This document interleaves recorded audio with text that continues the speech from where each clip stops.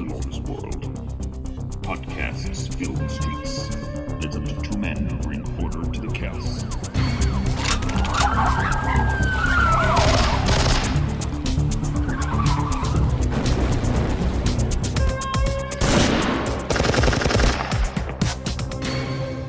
The Hardcasters.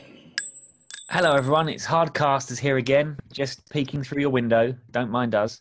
We were very unprofessional last week. I'd like to apologise, there was lots of laughing, and I can assure you there'll be no cause for merriment this week. I'm Dominic Duplum, and with me as always is Dick Visage. Hello. I agree. I think, there was lots of tittering and mirth. So there was a lot of tittering. There was. I've tried to shelve the mirth and put the tittering back in the box. So let's fingers crossed. Yeah. We stay on message. Yeah. Today we're kind of veering out of our comfort zone a little bit. We're tackling the national institution that is James Bond. Now, before we progress, word has got out and we've received a letter. This is a real letter from a real person, from Dorothy Butterkist in Lowestoft, who writes, "Dear Dick and Dom," and I've just read that. We're named after the Bogies twats. Okay. Anyway, dear Dick and Dom, you profess to be an 80s action movie podcast, and yet here you are talking about James Bond. Are you selling out or what? All my love, Dorothy. P.S. Have fun in the bungalow. Oh, fucking Dorothy, you prick. Is it just not a crude drawing? It looks like there's a bit of words on there, but it looks like a really crude drawing of kind of a naked man on fire shooting a bazooka. Strange markings like stains on there. I don't know what they are. Maybe she was eating a dinner when she wrote it. So yes, I mean, aside from being a colossal prick, Dorothy does make a good point that, weirdly, James Bond films have never really fit comfortably in the traditional action genre, even though possibly towards the end of the Connery era, they did start to get more and more action-orientated, coming away from spy thriller into full-on action films. So I think they do need some attention. I think also there is, especially in the 80s, there's some real crossover between the traditional kind of Hollywood action film and the Bond films, and that normally comes to a head. That kind of synthesis normally gets talked about in regards to License to Kill, both in terms of its tone, its pace, its cinematography, its plot, the Michael Kamen score, its rating. But I also think that the 1983 Never Say Never Again, which is what we're going to be talking about today, has some crossover as well. So that's why we're talking about this, Dorothy, and anyone else out there who wants to get funny with us and say, get back to your Chuck Norrises or whatever. I think just in case people aren't entirely aware of what Never Say Never Again is, basically, one of the people who helped write the storyline for the Thunderball novel, I believe, withheld the rights to make a film of that story. And so despite Eon having the rights to the Bond franchise and making a series of films, this one guy just desperately wanted to make his own version of Thunderball. God bless him. God bless him. And much to the chagrin of Eon, who constantly tried to block him with legal action, he eventually got his wish in 1983. So basically what we have is a remake of Thunderball starring a aging Sean Connery. Yeah. And other than that, it's basically the same plot. So, we'll really, really super sum up the plot in a bit, but this is kind of like the dark horse of the Bond franchise. And I hadn't seen it for a very, very long time. What were your thoughts? So it's a weird one. This, I mean, I don't think I've seen it since I was kind of early teens, at least, when ITV or Gonado back in the day used to screen Bondathons, and it always kind of snuck on. They used to have a Sean Connery season and Roger Moore season. And what I think is strange, so Connery's playing kind of a returning Bond, but he's he does look quite old in this. Hmm. But it doesn't feel tonally. It doesn't feel quite like a Roger Moore film. It feels a little bit kind of like they try and market like it's going to be Sean Connery doing a Roger Moore Bond. And you look at the cover. I mean, you look at like there's a couple of opening gambits when he's kind of raising the eyebrow and stuff. But actually, on the whole, it doesn't feel like a Roger Moore Bond film. Yeah. Some kind of nice touches. I really like kind of Max von Sydow. He's Blofeld, which you don't see a lot of them, which is a shame, which I think is really interesting. Yeah. They've got some kind of nice location stuff. It doesn't feel like it's shot at Pinewood or shot in a quarry in Wales. Actually, it feels like they've bothered to go to a location and shoot it. They clearly lost a lot of money on it, reading behind the scenes. That they're kind of the producer shot his load quite quickly. So they probably did end up at a quarry in Wales, but for the whole of it, it feels a little bit like a throwback, trying to get back elements of early Connery Bond, but with a kind of slightly 80s twist. So they had all that, you said, the 80s elements in there, but without the kind of campness of Roger Moore. So it's quite an interesting watch when you watch it back. Yeah. I like Edward Fox plays M, which is quite a nice choice. And even they recast Q, so the quartermaster in this, who is really good. He's not in it very often, but he's not the kind of do pay attention Bond, kind of doddery, stupid old twat who, Desmond Llewellyn ended up being in the Roger Moore and kind of later on 90s films. Actually, he's quite a nice, grounded character. He actually says, we've not got much money down here. We do it the best we can. Actually, that bit's quite grounded. And it kind of retains the 80s feel. But, yeah, it's a very strange mix of stuff, I think.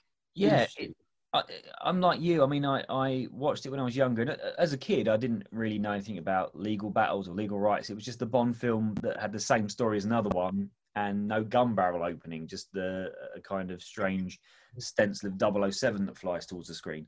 And then obviously I became aware when I was slightly older that it was not part of the official series of films.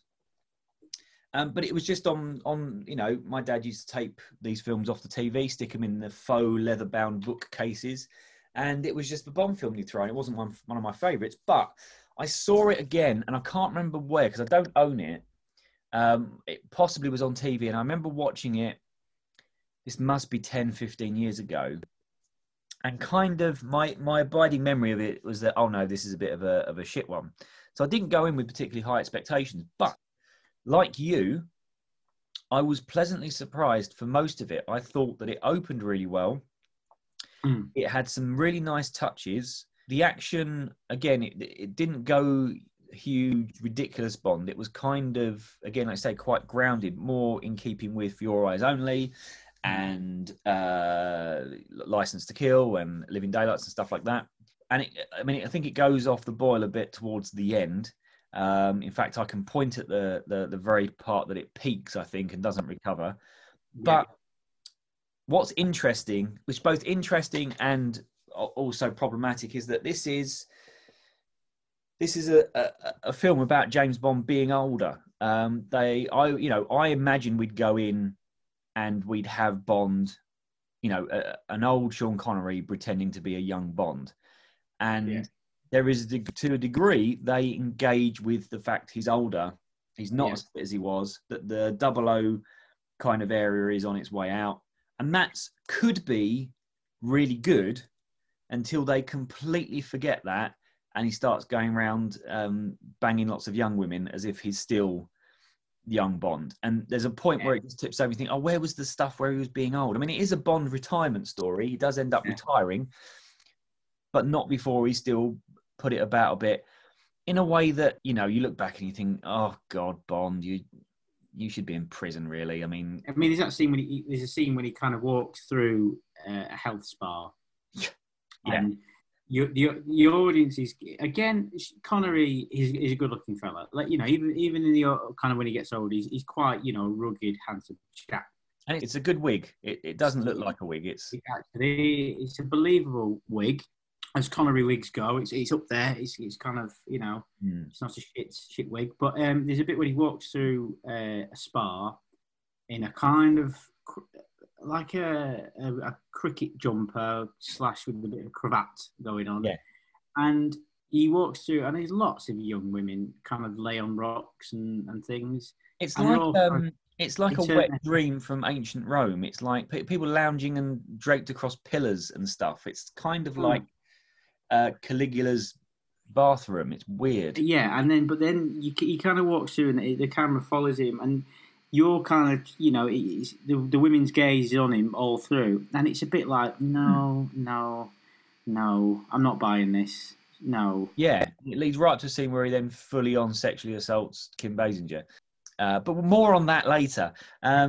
Yeah, two things I think are worth mentioning, and you can stick this in your fucking pipe, Dorothy, is that there are two very distinct links here. One to traditional 80s action movies, and one that kind of links to the other side of things that we enjoy, and that's kind of shit British celebrities and sitcoms. And that is, do you know who did the fight coordination for this film? I didn't, but I read up on it this week, and it was none other than Steven Seagal. Yeah, who apparently broke Sean Connery's wrist during a rehearsal. Now, I wouldn't say by looking at it that you would see Seagal's magic touch in there, but it's nice to know that spiritually he was there. And do you know who did a final pass on the screenplay for this? Most of which ended up in the shooting script. No, go on. Dick Clement and Ian LaFrancis, who wrote Porridge. Amazing. So it's got those two worlds that we love so much clashing together in, a mostly mediocre Bond film. Bollocks in a loose pair of shorts as you're running down the seafront kind of way, clacking together. Yeah, absolutely. Wonderfully. There's an image, Dorothy. There's an image. So the movie, the plot of Thunderball, for those who've never seen either one of these films or read the book, that in this Maximilian Largo, I think he's got a different name. I think Maximilian Largo has coerced a US Air Force's pilot into helping him steal 2 nuclear warheads, which he then uses to extort the world governments for huge sums of money on behalf of Spectre. Bond is sent to a health spa as a plot point. When he gets out of the health spa, he's then dispatched to get them back, and he does so by wooing Largo's girlfriend, played by Kim Basinger, who also happens to be the sister of, at this point, the now murdered Air Force pilot. So it opens with a really, really good little action sequence of Bond. I really enjoyed the opening. I thought it was a great little... It's not... it doesn't hang on a huge stunt. It's basically him infiltrating this cool kind of rainforest outpost, and he just uses blowpipes and proper spy kind of infiltrate stuff. No gadgets. I think the fanciest thing he's got is a kind of frisbee that makes a whistling noise, which actually is quite effective. He does quite a nice little job, and it kind of creates a little explosion, which doesn't look too ridiculous either. Yeah, and it's basically just Bond just fucking people up, and Sean Connery looks like he could do that. He's quite capable in the action sequences. Plus, he gets to headbutt someone in the opening scene. Now, for me, that's the mark of a good Bond film. Living Daylights, in the opening action sequence, Dalton gets to headbutt someone. And as soon as he did that, I was like, yep, I'm in. I'm in with the Dalton era. Sean Connery headbutting someone, I'm in. And it ends with what we think is Bond getting stabbed by the very person he's there to rescue. But as it turns out, it's all just a kind of test to see if Bond still got it in him. And Edward Fox, who's a very frustrated M, kind of says to Bond, you're old, you're out of shape. You need to go to a health spa and get yourself sorted. So he does. And it's a weird, even in the original Thunderball, it's a weird thing because him being there allows him to just completely coincidentally bump into the other element of the plot. So Bond's at a health spa. He immediately, doesn't even seduce the woman there. She just immediately starts, yeah, all right, I'll have sex with you. I'll put my career online. It is significantly less aggressive and only slightly more consensual in Never Say Never Again than it is in Thunderball. Thunderball is just clearly a full-on sexual assault on his part. Yeah. But it is still kind of like, what's going on here? Now, this is where we meet the Air Force pilot who's in another room and who is being somewhat looked after with some kind of fickleness by his nurse, who is also a Spectre agent, Fatima Blush, who we're going to have to talk about because she's quite the character. She's brilliant. She is brilliant. I think we'll come back to her later. I mean, because I've got a fair bit to say about her. I think she's a really interesting character. But anyway, she recognises Bond. Apparently, James Bond, despite being a spy, people know who he is. And so she's convinced he's there on purpose, like to spy on her. So Spectre dispatches an assassin. Now, I want to just, as a rhetorical question to our listeners, if you were Spectre and you had all the world's resources, espionage resources at your fingertips, and you need to assassinate someone at a health spa, bear in mind that their food is going to be controlled. So poison is a really good option. Yeah. They're going to be alone a lot of the time. They're going to be strapped into things, completely vulnerable. What assassination attempt would you come up with? Because Spectre decides to just send Pat Roach to punch him to death. Like, there's no finesse to it. I don't see there's much of a plan. He's just going to beat the crap out of him, which is odd because it wouldn't even look like an accident. However, logic's loss is our gain because Pat Roach is in this movie. And fight Sean Connery. What followed is not only a great fight, not a fight in the sense of a particularly well choreographed or whatever, but a really escalating fight that's full of little gags and humour, that's quite vicious and brutal and rough at times. What I think it does do, though, I think again going back to the Roger Moore comparison, when he fights Jaws, and let's face it, Jaws is an iconic villain, but they're always shit fights. It's always kind of Roger Moore just being choked a bit.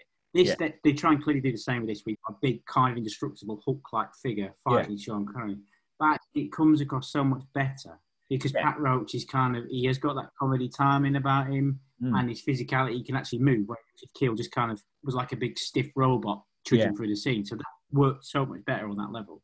Just as an aside, did you know that Richard Kiel was originally cast as the Incredible Hulk in the TV series? I did not know that, no. And he filmed scenes, and in the pilot, one shot of him, I think the Hulk is trying to push down a tree, and there's a bird's eye view of the Hulk, and that is of Richard Kiel in a costume, not Lou Ferrigno. And if you pause it, if you can find it online, it's just one shot in the original pilot, still Richard Kiel. Anyway, and it's full of gags, but they're really throwing each other about. There's one point where Sean Connery's lobbing dumbbells at Pat Roach and then bouncing off him. So it's very visceral. There's a nice bit where they're fighting and they walk past a room where everyone's watching a boxing match and the cheers are kind of cheering them on. And Pat Roach gives this little bit of a kind of like, oh, they're cheering me, kind of a little laugh. And it's full of charm and humour. But more importantly, it ends with what I think might be the best joke in a Bond film ever. And one of the best film jokes I've ever seen. It's such a good meta reference and so aware of Bond both as a institution but also as a problematic character. Yeah. This scene ends with them crashing through into a room that's full of jars and vials and beakers and test tubes of various liquids, like almost like a chemical room. And Bond reaches for the nearest glass jar, throws the liquid in Pat Roach's face. He then starts screaming and his eyes are burning and he falls back into some glass and spears himself and dies.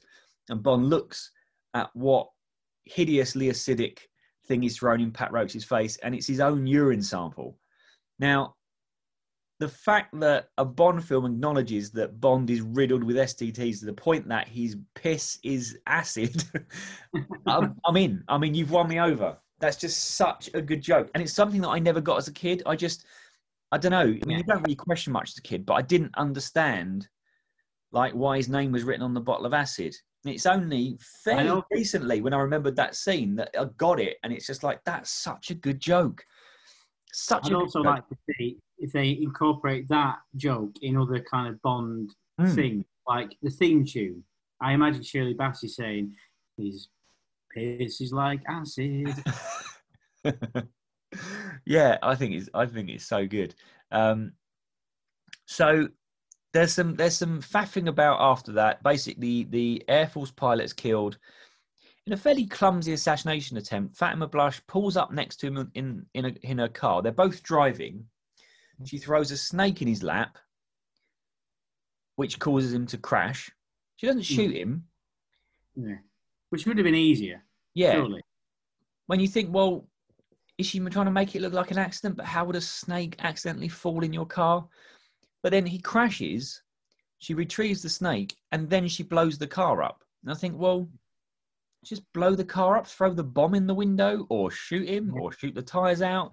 Such a weird, like, it's one of those things where it's they want a Bond villain death, not a death that makes much sense. But then Bond goes off to, I can't remember what clue he gets, but he goes off to the Caribbean or Barbados or wherever we are, similar to the location in Thunderball. And unlike a lot of Bond movies, that's where they stay. They don't really go to many other locations, really. They kind of stick to one. And so basically, Largo's got a yacht off to shore. Bond needs to get out to it. So he's kind of hanging out round by the waterside. And this is where he bumps into Fatima Blush again. She water skis into him. Oh, sorry, Mr. Bond, I've got you all wet. Well, my martini is still dry. Another good joke. Great line. And they immediately start to fuck. I mean, not right there after that joke, but essentially in the next scene, they're on a boat somewhere and they're going for it. And it's a little bit saucy. There's lots of jokes about going down, which are less subtle than the jokes previously. I mean, they might as well just been sort of giggling and saying blowjobs at each other. It was pretty on the nose. But Fatima Blush. So I remember as a kid, I vividly remember being confused by this woman, like slightly scared, but there was some other feeling as well. She is played by Barbara Carrera, who was in Lone Wolf McQuade. She is a very attractive woman. She has a lot of screen presence and charisma and magnetism. And she has a sexuality that kind of comes through quite significantly. But Fatima Blush is, to say she's aggressive is an understatement. When we see her in the health spa, she's dressed as a nurse. There's something about the way she says the line, what is it? So will give baby his candy, which is both terrifying and weirdly sexy as well. But when she's not seducing the pilot, she's beating the living shit out of him. Like, she properly abuses him. Absolutely smashes his face against the wall. And just throws him around the place. The fact that she just goes straight for Bond, and if anything, is more dominant than Bond sexually, she's essentially a female Bond in the same way. And how she's always got a couple of men on the go. She always gets whatever she wants, and she gets hers, and she doesn't give a shit if anyone else does. She's also incredibly violent and sadistic. And I think she's a really interesting mirror image of Bond. And actually, the fact she's so threatening is simply because we're so not used to seeing female Bonds act like that. Now, I'm not going to go ahead at all and say she's an aspirational character, because she is very much sort of written off as insane in this. And she does eventually end up being a bit super villainy and a bit kind of mad at the end. So I'm not going to say that's necessarily a totally positive one, but I think she's really interesting. Look at how the male gaze sees someone like Bond through another lens, in that, you know, and that's kind of possibly how women might see Bond, as this really threatening sadist. But that would require someone with far more academic credentials than me to articulate properly. I just think she's really interesting for further scrutiny. Now, also, there is another kind of guest appearance. So the lady who is fishing and that manages to fish Bond out of the water is Valerie Leon. She was in a Carry On film. She's also in Blood from the Mummy's Tomb, where she plays the mummy character, reincarnated kind of Egyptian princess. So she's quite kind of iconic in that respect. And she is killed by Fatma Blush, which requires Bond to open a big styrofoam box, get on his magic motorbike full of gadgets and chase after him. What is a really good motorbike chase action sequence with a pretty decent car crash. It's a very 80s motorbike chase. It's kind of that, black kind of Street Hawk, Knight Rider-esque look about it. And I think they kind of they take that element, don't they? The 80s kind of TV, American TV style of it. It's not like a classic British bike or anything like that. It's very much in the kind of Knight Rider, Street Hawk kind of realm. And there's a nice kind of escape from the back of a truck that he has to do. And at this point, Fatma Blush is just screaming at people. She's just turned into kind of like a Nazi-esque character. Yeah. And then her demise is a bit of an odd one. She traps him in this kind of place, and he's kind of scrabbling around in the dust. At this point, she's kind of dressed in like a leathery outfit. She looks a bit like either Ursa from Superman 2 or one of Ming's, either Princess Aura or the other woman whose name escapes me in the black with the ring, General Kara. She's kind of looks like she's the ruler of an intergalactic empire at this point. Yeah. And before Bond, there's some clumsy dialogue, and then before she tries to kill Bond, she doesn't torture him. She insists he handwrites a letter saying she was the best sex he ever had. Yeah. And to sign it 007, like the world knows who 007 is, and we'll go, well, if 007 liked her, she must be great. And I want to see more of this. I want to see more villains use a hero's credentials and reputation to endorse them. I think that'd be good. I'd like to see Ming sort of say to Flash Gordon, before I put you to death, can you just say that, can you just write this letter? And I want you to say that before you died, you saw me in the shower and I've got the biggest dick in Mongo. Like, just sign it for me. I want more of that. Before, Skeletor saying to He-Man, not only have you, to write this down, not only have I banged Evil Lynn, I've had Teela as well, and the Sorceress. Yeah. Sign that to He-Man and then have that. Before, the Red Skull, before I kill you with this ray gun, Captain America, can you just say that I make a lovely apple pie and sign that for me? You're American. They'll trust you. I want more of that in thing. Yeah. In him. Anyway, Bond fires a pen at her and she blows up. And then it's over. And it's just a weird kind of abrupt end to her story. Quite early on in the film, because then he goes off to, he's decided he's going to seduce Kim Basinger, who's Max Largo's girlfriend, use the fact that Max Largo has been, unbeknownst to her, torturing and brainwashing her brother to try and convince her to come over his side.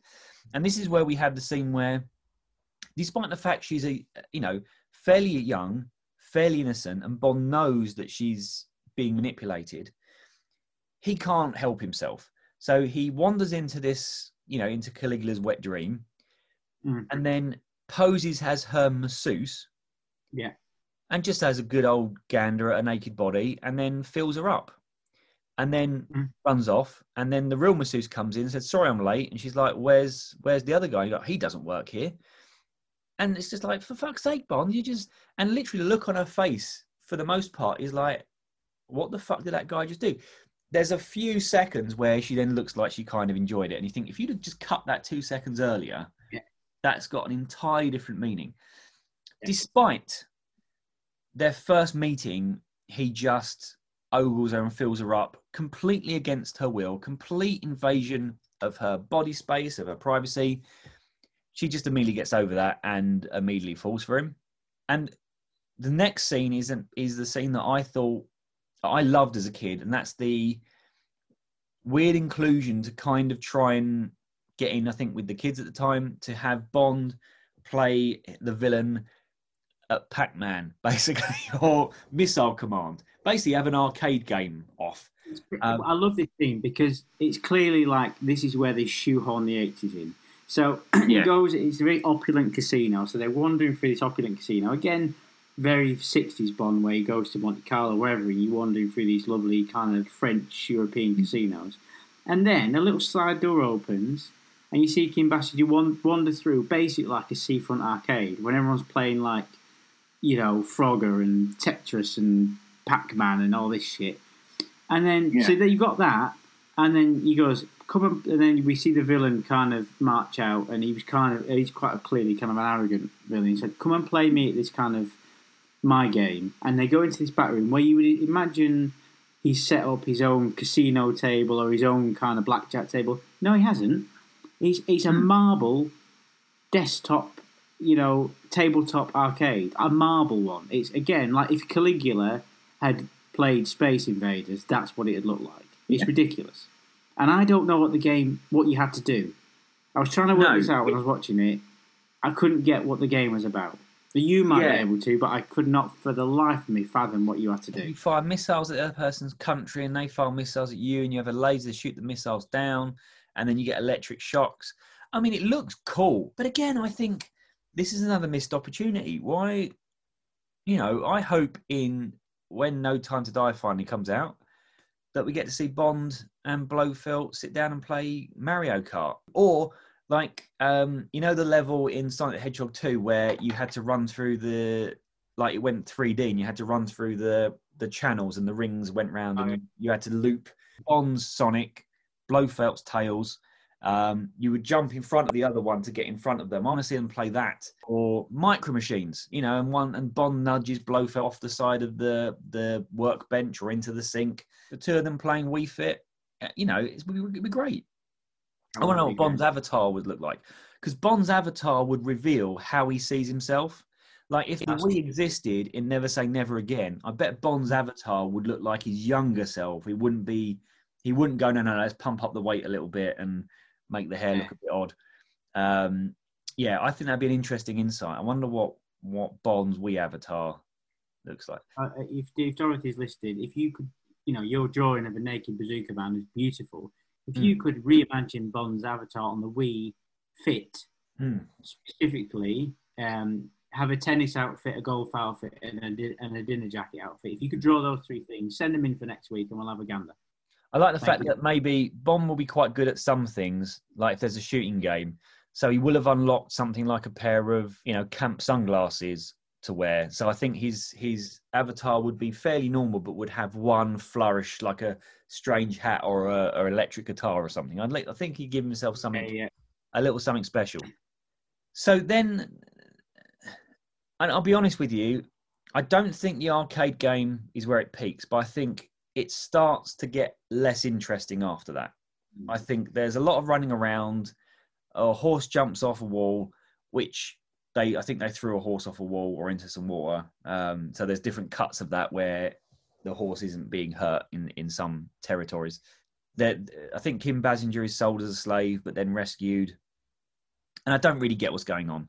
Now, that's where they started running out of money as well. They clearly running out of money and kind of just wanted to finish the film, I think. Well, this is the thing. I mean, when I was watching it, I genuinely got past the arcade machine and then thought, I can't remember what happens in the rest of this film. Well, I pretty much remembered the motorbike chase, the arcade game, the fight in the spa, even the snake death, but I couldn't remember what happened here. And there's a reason for it, is because not much happens, and it does appear like they run out of money. And I was watching it thinking, this all looks suddenly very cheap and pointless. So the finale is a minor skirmish in a pretty unconvincing cave. Yeah. And that's it. There's no big finale. Now, there are jetpacks. And not so much jetpacks, kind of little platforms or missile warheads they sit in. They look pretty cool. I remember being impressed with them as a kid. But then they run round, him and Felix Leiter run round in a pair of shorts, shooting at people in a cave. And then Bond dives down a well, and there's a small, slow fight underwater with him and Largo. And that's it. He defuses the bomb and everything's fine. And it's really, really anticlimactic, which is a shame, because had the ending matched some of the other action sequences, I don't know if they had some different plans originally. I'd be interested to see the script. But, it definitely felt like it was they were just shooting on the fly, just grabbing whatever they could. and doing it on the cheap, which is a real shame. And then Bond apparently retires to go live with Kim Basinger, even though he barely knows her, and they met with him massively overstepping the line with her. It really is. That's a weird ending. I mean, she's much younger than him. Mm. Yeah, it is super weird. You also forget the element where at the end Rowan Atkinson runs in Gurns and falls into a swimming pool. Yeah, we haven't mentioned Rowan Atkinson. Rowan Atkinson's in this for 2 scenes, and he's quite funny in it. Algernon, he's quite kind of daft and works well with. But I would like to have seen him maybe tag along with Bond a bit more. It'd been good if in the bike sequence he was on the back, kind of holding around Bond's waist. Yeah. It would have been good if he was just if he poked his head around the corner as Bond was having sex with Fatma Blush and was just like, oh, and went out again. Lots of opportunities there that were missed. Yeah, I think there's a lot of fun stuff in this film. And I say the bike chase is good. The fight with Pat Roach is pretty good and ends with a great joke. The arcade thing is weird but good. And there, even though with the massage sequence, it's still considerably less creepy than other Bond movies, especially Sean Connery ones. He's, but it just it doesn't end well, and it's such a disappointment that it could have gone out on a high, and it doesn't. Yeah, it peters out ridiculously, unfortunately. Yeah. Doesn't have many gadgets in it either, does it? I mean, we've got the exploding pen with the Union Jack on it. Got a laser watch which he uses to cut himself out of a chain, and the bike is technically a gadget. But there's not a lot of ridiculous gadgets. Like I say, it's quite nice when you see Q Branch and Q. I was going to say actually, I really like. We don't have a lot of money here, so actually, there's not much we can give you. And he feels quite grounded. He doesn't feel like Roger Moore, even the Pierce Brosnan stuff. Every time he goes to see Q in the Pierce Brosnan, it's fucking ridiculous. The bagpipes always annoys me. It's time to play the pipe. Although I do down 007. Fuck off, you stupid bastard. I do always like the joke when he grabs the baguette. He's like, "Don't touch that. It's my lunch." Always makes me laugh. But no, I do like the Q scene, and I think the joke with the nasal thing is funny. But yeah, they seem to have like a genuinely warm relationship, him and Q, which is nice. Probably tried to shag him at some point. But yeah, I think Never Say Never Again has a lot going for it, but I think it's 65% good, 35%. Well, not even terrible, just boring. So I think that's Never Say Never Again's worst crime is that when it's good, it's good. When it's not, it's just forgettable. So we're going to move to keywords. Now, last week, I think we really started to test IMDb last week. We put throat rip in to Roadhouse, which is fair enough, but we also submitted Coffee Bottom, which isn't even a thing, and Berry Face, all of which are approved without any worries. So, the Roadhouse keywords now include Coffee Bottom and Berry Face. So, what in the name of Christ are we going to give Never Say Never Again? Got 2 words for you. Acid piss. You are a man after my heart. Now, I get the feeling that piss is going to get knocked back, so he might have to stick with urine. Acid, urine. Trying to think, I might put sexual aggression in there, but I really... Say again? Sex list. Sexualist, yeah. Or sex list. But sex list is fine. So I was thinking... I'm going to put... you know what? Let's test. Let's see if these have any fucking standard. Sexualist. So Fatima Blush's sex list that she throws James Bond, put that in there. Sex list. Yeah. So sex list. Yeah.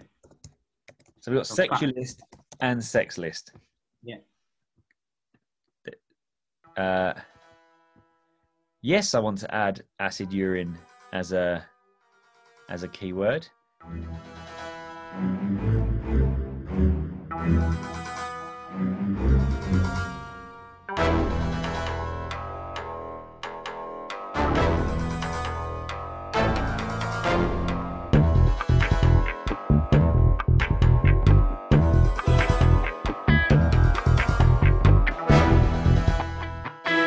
So in the mid-90s, 1995, Carol Co. Company went bankrupt, predominantly because that year they released Showgirls and Cutthroat Island, two big-budget films that didn't do particularly well financially or critically. So our pitch tonight is going to take place in the early 90s, but it's going to pretend that Carol Co. did not sink its money into Showgirls, and it did not sink its money into Cutthroat Island. It sunk its money into another imaginary project. So what I imagine is that Carol Co., having just successfully released Terminator 2, are a little bit perturbed that James Cameron and Schwarzenegger are going off and are developing what Carol Co. see as a big budget spy film, which became True Lies. And they're also very much aware that 1995 is going to mark the release of GoldenEye. So they're thinking, you know what? Spy films are going to be big. So we're not going to make a giant pirate film. We're not going to make a sexy Las Vegas film. We're going to make our own spy adventure. Okay, I'm on board. Yeah. And so what we're going to do is we're going to do it as a twist. So we're going to hire someone who's not unknown, but we've worked with before in Red Heat, that we know is a good actress. We did some casting call. We found someone who could be a female spy because we know that will offer something different than Bond and True Lies to a degree. So they cast Gina Gershon. Okay. And then they think, well, we're going to need a director who can handle a big budget, who's used to working with stars, who's good with practical effects and large-scale stuff, who can handle sex and violence. So they invite in Paul motherfucking Verhoeven. Yes. And say, Paul, we want to give you lots of money to make the biggest spy film you could possibly conjure. But firstly, we want this to be, a little bit more accessible to audiences. So we want it to be violent, but not Paul Verhoeven violent. We want it to be kind of sexy, but not Paul Verhoeven sexy. Right. We don't mind a bit of humour, but Paul, we don't want, any satirical swipes at America being fascist or capitalism being corrupt. Just keep it, one-liners. Basically, we want, in the US, a PG-13. We're willing to concede on a 15 in the UK. Are you okay with that? And Paul Verhoeven says yes. And they give Paul Verhoeven a big bag of money, the most money he's ever seen to make a film. All of Carol Co.'s money. Yeah. And he walks out and then just forgets that conversation and just makes the most Paul Verhoeven fucking movie with Gina Gershon that he can. The kind of film that gets an R so hard if you stubbed your foot on it, you would break your toe. This film is going to have practical gore effects. It's going to have not like graphic sex, but Paul Verhoeven, Basic Instinct-y sex. But it's a big budget spy film. I'm so in there. I'm in there, both feet in there. Yes. So I think this would get released in '94. It's a few years after, 4 years after Total Recall, same year that True Lies is released, and it's essentially like Deep Impact and Armageddon. It's an early '90s spy film head-to-head. James Cameron's True Lies, Paul Verhoeven's, whatever film is this called. So I'm just going to pull up the title. Now, the title generator, to give her due, has not been designed to generate kind of flourishy Bond-esque titles. No. That being said, True Lies isn't one. So we want to pick something that's probably less like, hard fists or whatever, or iron bazookas, and something that may be a little bit more abstract. And spy-like. So I'm just going to crank the old bell up, and let's see what she gives us. So, when you crank her up, in my head, for some reason, I've got, like Steamboat Mickey, when he's kind of spinning a big wooden wheel and there's like black smoke coming out the top of it and you're whistling away. That's what I am, when we fire her up, to me, that's what it feels like. Yeah, some of her is animal powered. I will say that.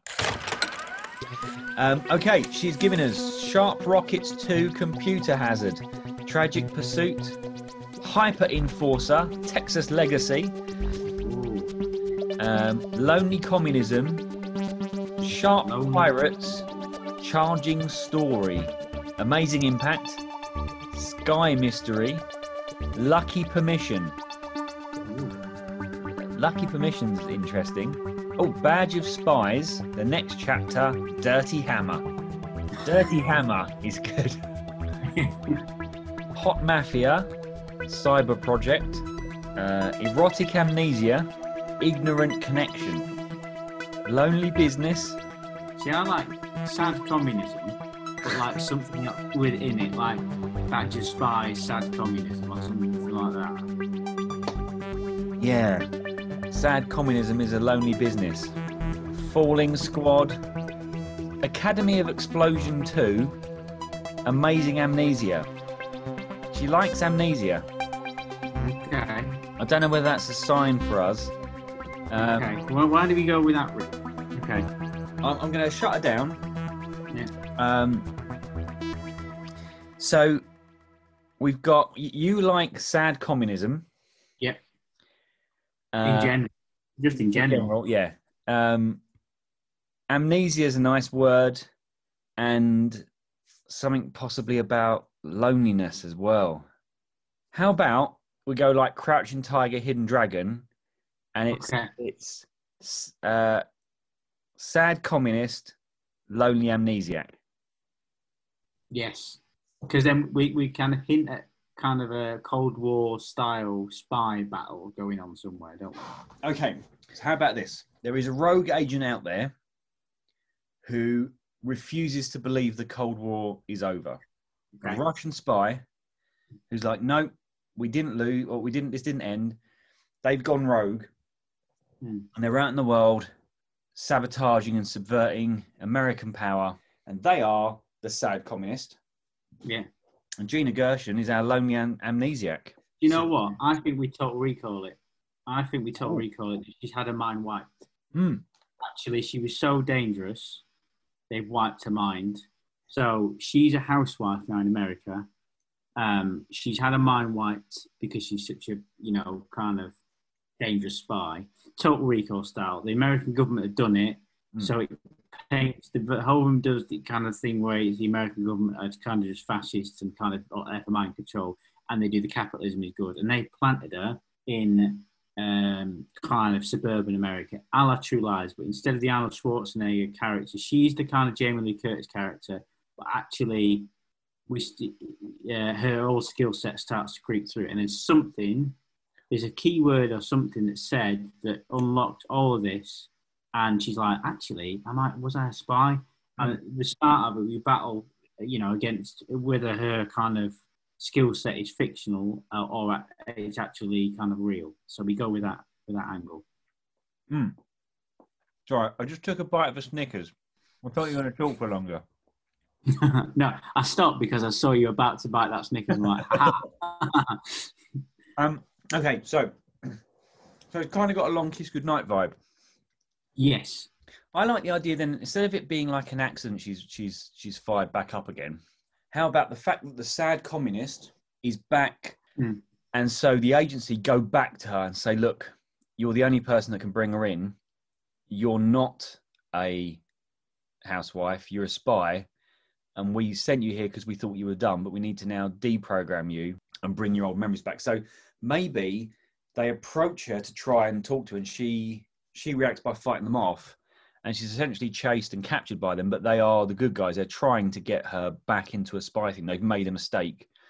And I like the idea she's struggling. Her obstacle is that she's now struggling with more pacifist-like qualities. She doesn't want to sleep around. She doesn't want to fight people.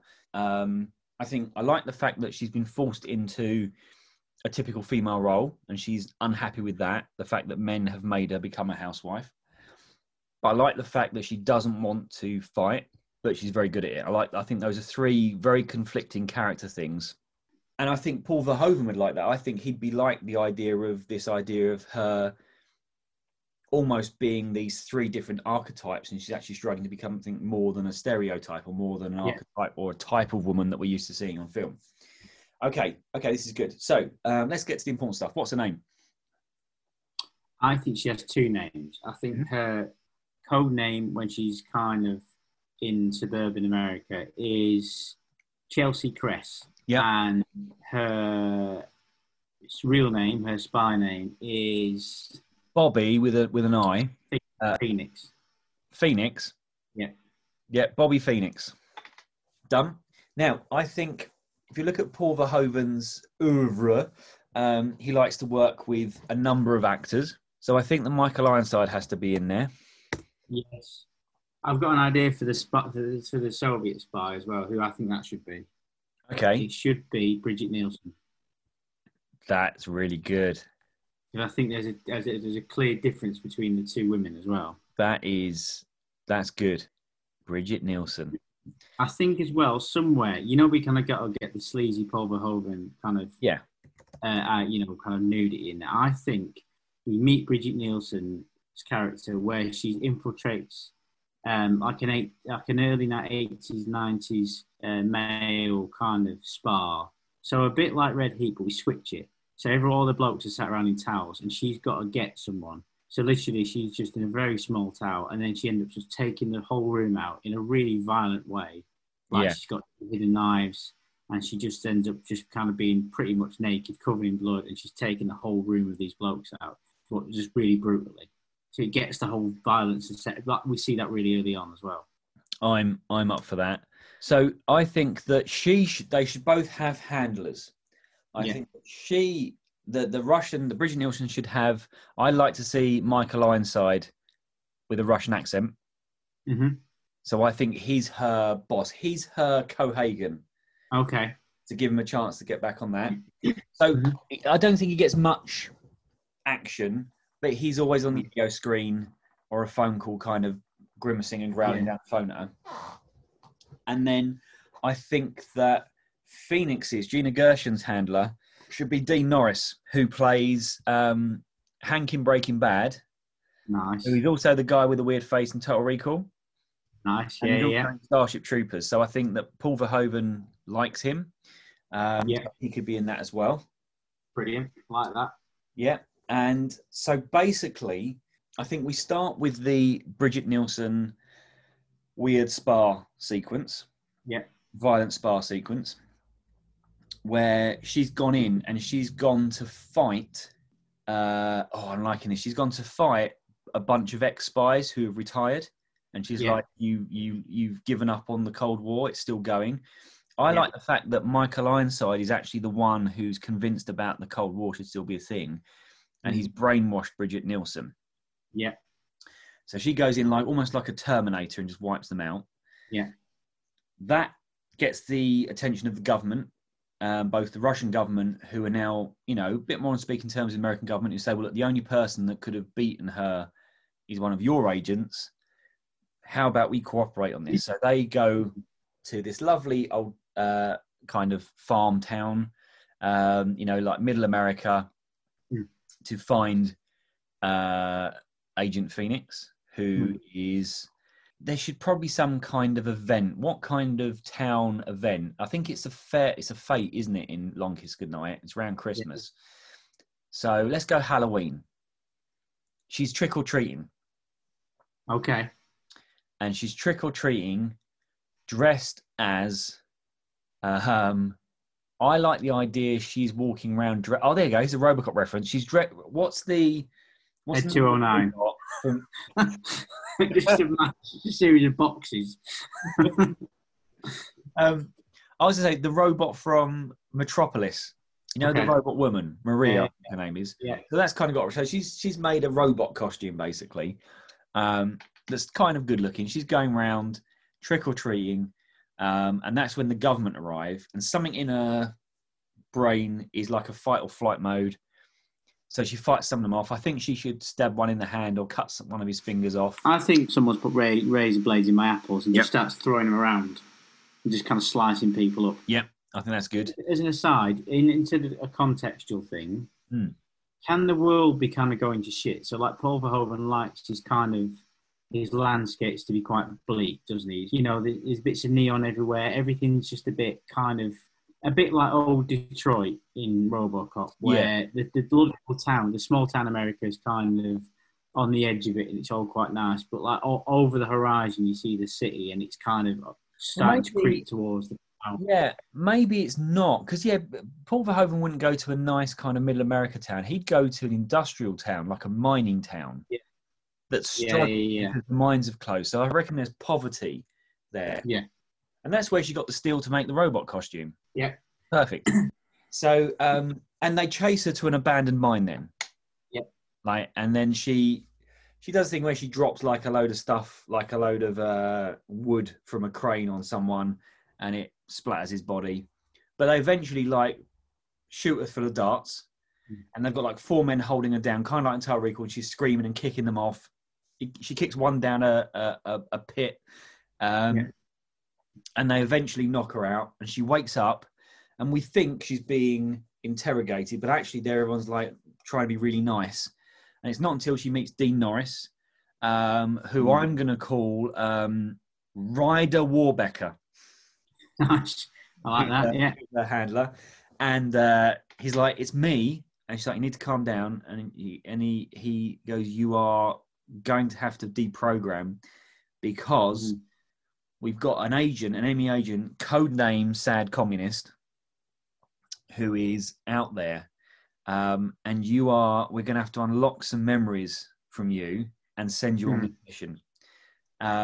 So I think, without getting into too much detail there, I think over the course of the film, her memories are going to start to flood back, and she's going to have trouble dealing with the things she's done in the past. I think that Bridget Nielsen is going to start to question her orders. I think we've got Mining Town. Yeah. Got Russia. Either one of those locations is good Verhoeven territory, but I think they should meet on neutral ground. I think they should be somewhere in the middle on their international journeys. So I was trying to think of somewhere that could be exotic, and have beaches and look kind of like traditional spy thriller stuff, but also would have something a potentially like a red light district or a criminal area or a bit more poverty. I was wondering whether something like Thailand might be good. I think Verhoeven could photograph Thailand very, very well. Yeah. I think there's layers of, it's not just this gorgeous place, but it has these kind of probably this not particularly fair reputation for, its permissiveness and its sexuality and its sex industry and what have you. But also it'd be really hot and sweaty. So I think they're going to meet there, because I like the idea that there is some confrontation between Bridget Nielsen and Gina Gershon, but I like the idea that at least towards the finale, she convinces Bridget Nielsen to turn to her side and defeat Michael Ironside. I like the idea she deprograms him. Anyway, back to the fun stuff. I want to see Gina Gershon fight a bunch of men on a conveyor belt heading to a meat grinder. I think like a meat packing part of Thailand, and I want to see her fighting men with a chain in one hand and a meat hook in the other, while this conveyor belt rattles towards a meat grinder. And being Paul Verhoeven, people are going to go in the meat grinder. Yeah. Oh, all day long. I think as well.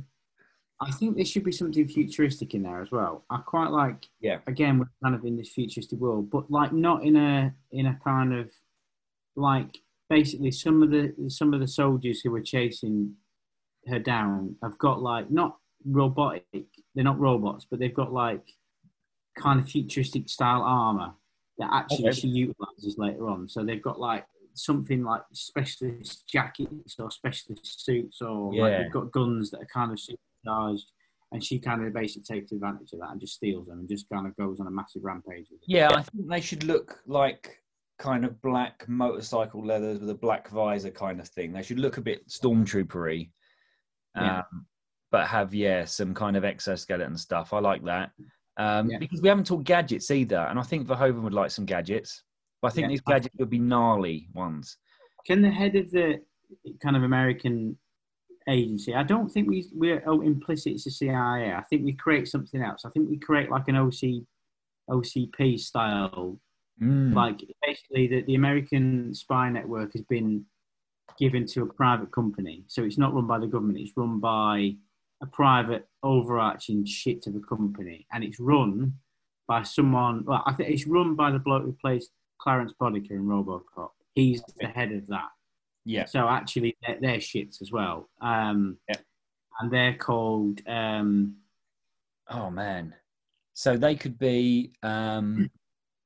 Global Espionage Solutions.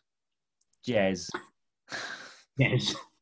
But I think throughout the film, it's peppered, just random adverts pop up, and they run. They don't just run a spy, they run everything. And there's really weird adverts, you know, like in RoboCop when the adverts come on, like, you know, Red Alert and things like that. We get those adverts that pepper the film. So it just cuts to like an advert for, you know, Jez, bringing you funerals since 19, and it's just like really weird funerals, and it's just really strange thing that they offer as a company. I think their slogan is everything has its place, and their job is they have a world order in mind, and their outlook is no, everyone has their place, everyone fits in. You're this country, you're that country, you're the poor country, you're the rich country, and I like the idea. We'll get the plotting out of the way, and then we'll go to the fun stuff. I like the idea that at one point Gershon has confrontation with Bridget Nielsen. They exchange some kind of conversation that gets Bridget Nielsen thinking. Whatever she's already been, these kind of weird impulses to not follow orders, it kind of tricks something in her. Gershon gets some key information on her handler, and that's all they need.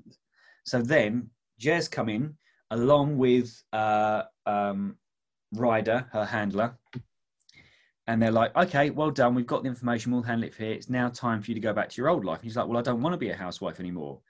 And Ryder, who's supposed to be a friend, is like, everyone has their place and yours is a housewife. And they literally brainwash her, and we have quite a trick. She's in like a Total Recall chair. They're brainwashing her. At that point, Bridget Nielsen comes in and rescues her. And Bridget Nielsen is proper killing people Terminator style. She's like breaking necks, practical effects of heads twisting round. She pokes people's eyes out. There's a fire axe in the forehead. We'll do the RoboCop acid thing. She throws acid over someone, maybe her own urine, I don't know. And he turns into a melting mess. And Ryder puts a gun to Gina Gershon's head. And he's like, if you did take another step forward, I'm going to kill her. And that snaps Gershon out of her memory loss. Yeah. She takes the gun, breaks his arm, and shoots him in the head, Murphy style, and we get a big prosthetic exploding head. And then Nielsen and Gershon are then going to head for Ironside in Russia, and there's an assault on his Siberian retreat. So he's got a snow fortress or a chateau, and they're going to attack that, infiltrate and fuck shit up. It's quite a nice thing for like blood on snow as well, to really kind of amp up. I think there should be, to pay homage to Bond, there should be some kind of skiing sequence. Someone gets, what are the sticks that they use to ski with? I know what you mean, with the spikes at the end of it. Yeah. Let's just call them poles. That's going in someone. 100% going in someone. I like the idea of maybe them like doing a jump, and as they twist, the skis slice along a row of people's necks and slit their throats. Yeah, can we also have, because in Die Hard 2, he uses an icicle to stab someone. I think that's very Verhoeven. Like, there's a beautiful house with like lots of kind of icicles and looks very postcard. and Bridget Nielsen just snaps one off and just stabs someone through the neck with a knife. How about someone's chasing her on skis and she goes under a row of them and she just puts the stick up. So as the guy follows, every icicle drops into him. Yeah. So he comes out like a hedgehog, just full of them. Yeah. Can we also have a bit where we kind of get the kind of Total Recall RoboCop connection where Michael Ironside kind of does a video call to Clarence Boddicker. What is it? Kurtwood Smith, the actor called? Yeah. And says, you've got to send some of your boys here. Siberia is getting attacked. And Kurtwood Smith, like, kind of sits there. He's got like a pinstripe suit on. Really, he's proper, like, one of those kind of 80s, 90s smarmy business where he goes, well, everyone has their place. And then it just cuts off. So, actually, he could be hinted as the big bad in all of it. And then, so actually, like Paul Verhoeven, the kind of true evil never gets fully tackled in the film. Yeah. And actually, he's the overarching one. Yeah. And I think one of the gadgets that Gershon should have, I think all the gadgets should be violence-based. And I think that she has bullets that are explosives. So when they shoot, we get proper Verhoeven squibs, like proper chunky squibs.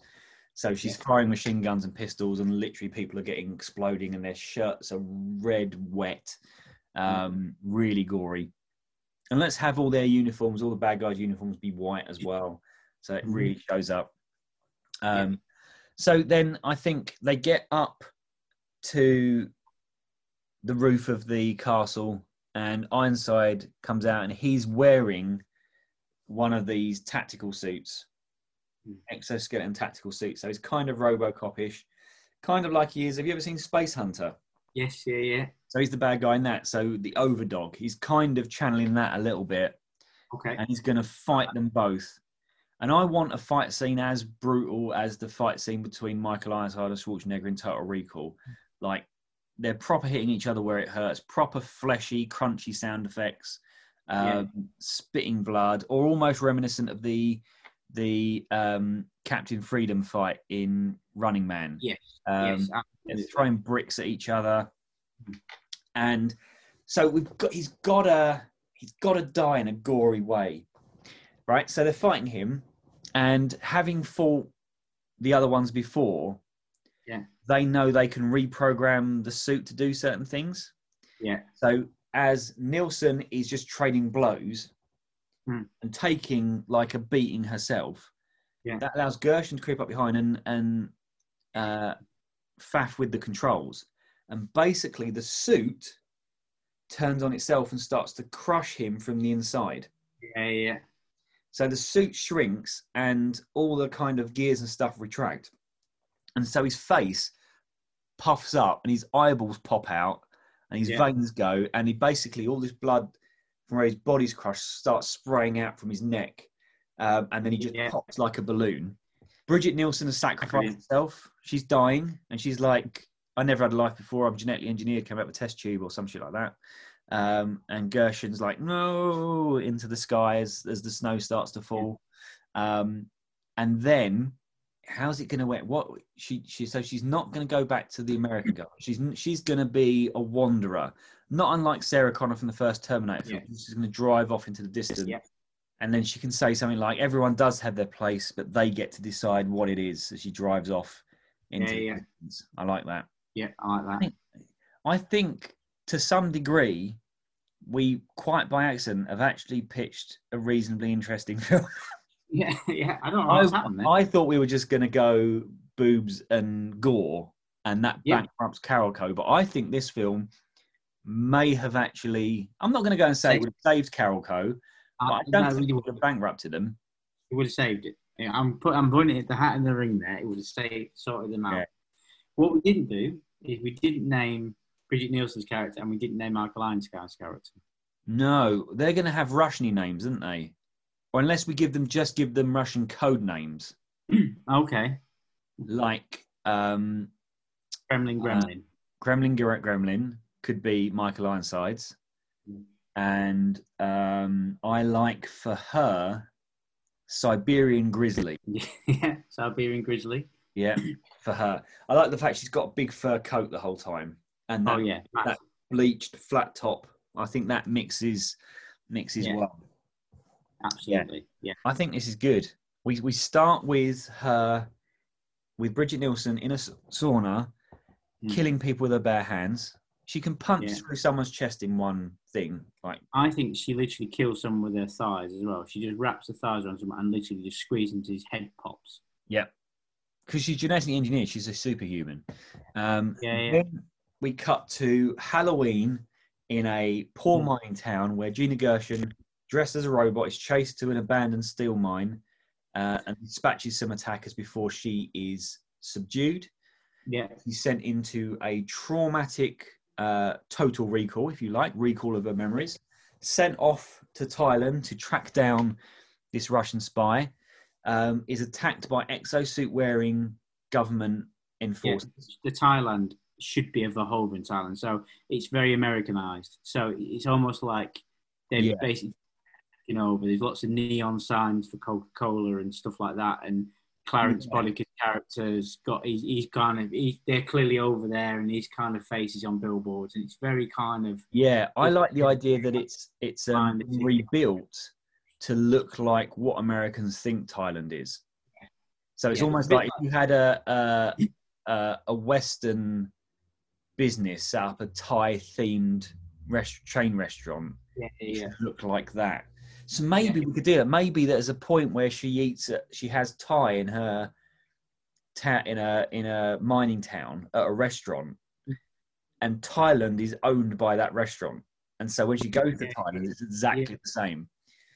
Yeah, that's proper Verhoeven as well. So it's all like that, and just really kind of it's basically like Venusville in Total Recall, where it's kind of just it's really kind of been just kind of completely capitalized and looks just horrible. But again, like someone thought, let's see how Paradise should look like.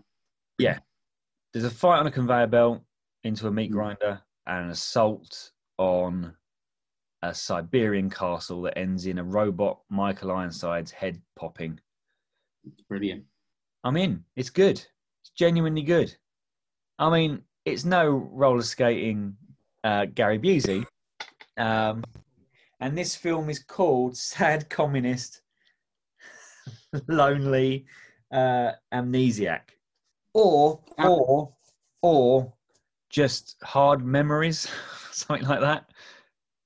As much as I like Sad Communist, Lonely Amnesiac, I don't think that title belongs to the film where Michael Ironside's head explodes. In an exosuit. Yeah. It's a good movie, and that's what counts. What we haven't done, Never Say Never Again. Not shit, but a British celebrity pops up. It's like Rowan Atkinson. He just pops up for 2 scenes. Yeah. When did Leonard Rossiter die? Does it matter? Can we just put him in this anyway? 1984. Because he played a Russian a couple of times, didn't he? Yeah. Russian. How about Harry Seacombe? Harry Seacombe. He was still knocking about at the time. Harry Seacombe could pop up. Actually, did it, or is he dead by this point? I think he went. I don't know. I think he might have gone early 90s. 2001. He's in. Yeah, he's in. I think he plays. He's kind of like when she first gets to Thailand. He owns like a sleazy bar. She's staying in a motel, and he kind of owns the sleazy bar. Because I think as well. What we could do with him, we could do the very Verhoeven thing, where he appears in the commercials. Yes. So he's like a celebrity that has this kind of owns this franchise in Thailand, and he pops up and he has a catchphrase like "I buy that for $1." But I can't. Yeah. So, but he wears like the guy in Demolition Man, the kind of assistant Bob. Yeah. He wears like a suit like that, like a very kind of big, kind of futuristic kimono style thing. What could his catchphrase be? So now I'm thinking more Christopher Biggins. Yeah, I think it should be a really camp. I've never had one of those. Because that could mean own it or had in a sexual sense. I think that would. Yeah, I'm thinking more Christopher Biggins now, you know? Biggins might be I good. can see like, kind of futuristic round glasses, like they've kind of got like neon in them. Big kind of, kimono style. And like you say, he plays a jaunty figure on this advert, but he's an absolute shit when you meet him in the kind of how horrible he is. Yeah. What could his catchphrase be? Again, this doesn't enhance the film, but I'm thinking it's very Verhoeven. It's a very kind of Verhoeven thing for him to say. Yeah. Could it be related to the weather? It could be like... How about something like, it'll be sweaty weather. Doesn't make any sense. Yeah.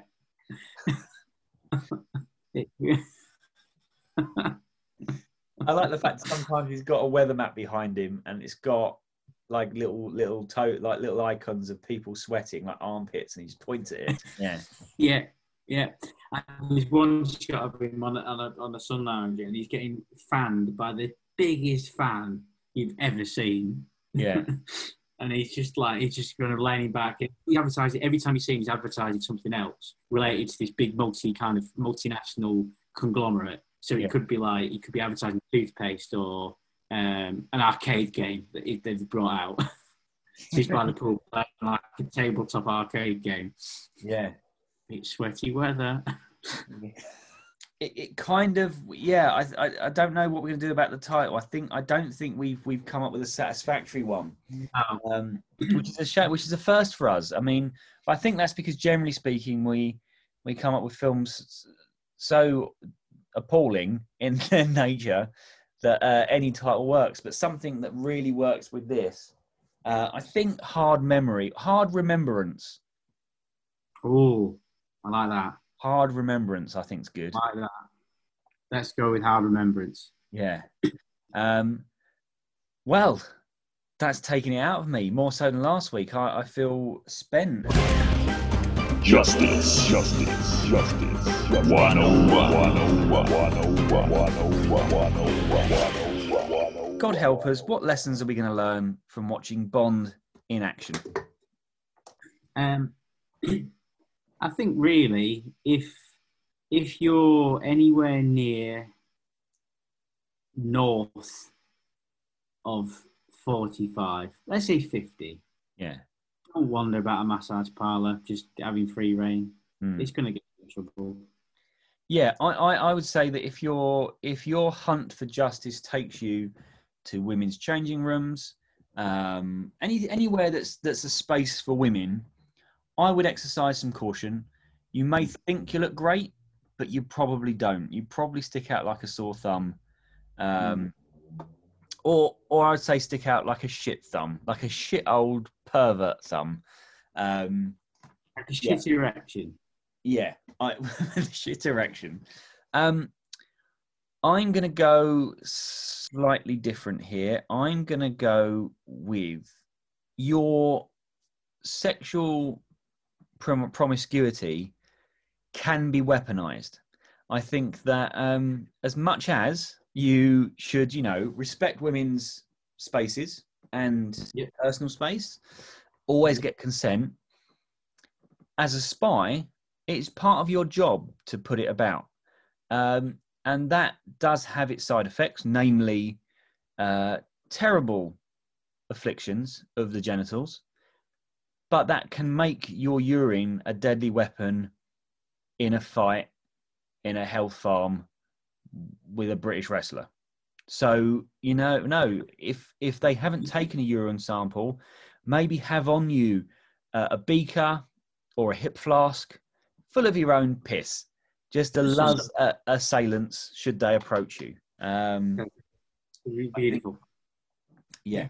I think they should be standard issue for all spies, actually, just a bottle of their own piss.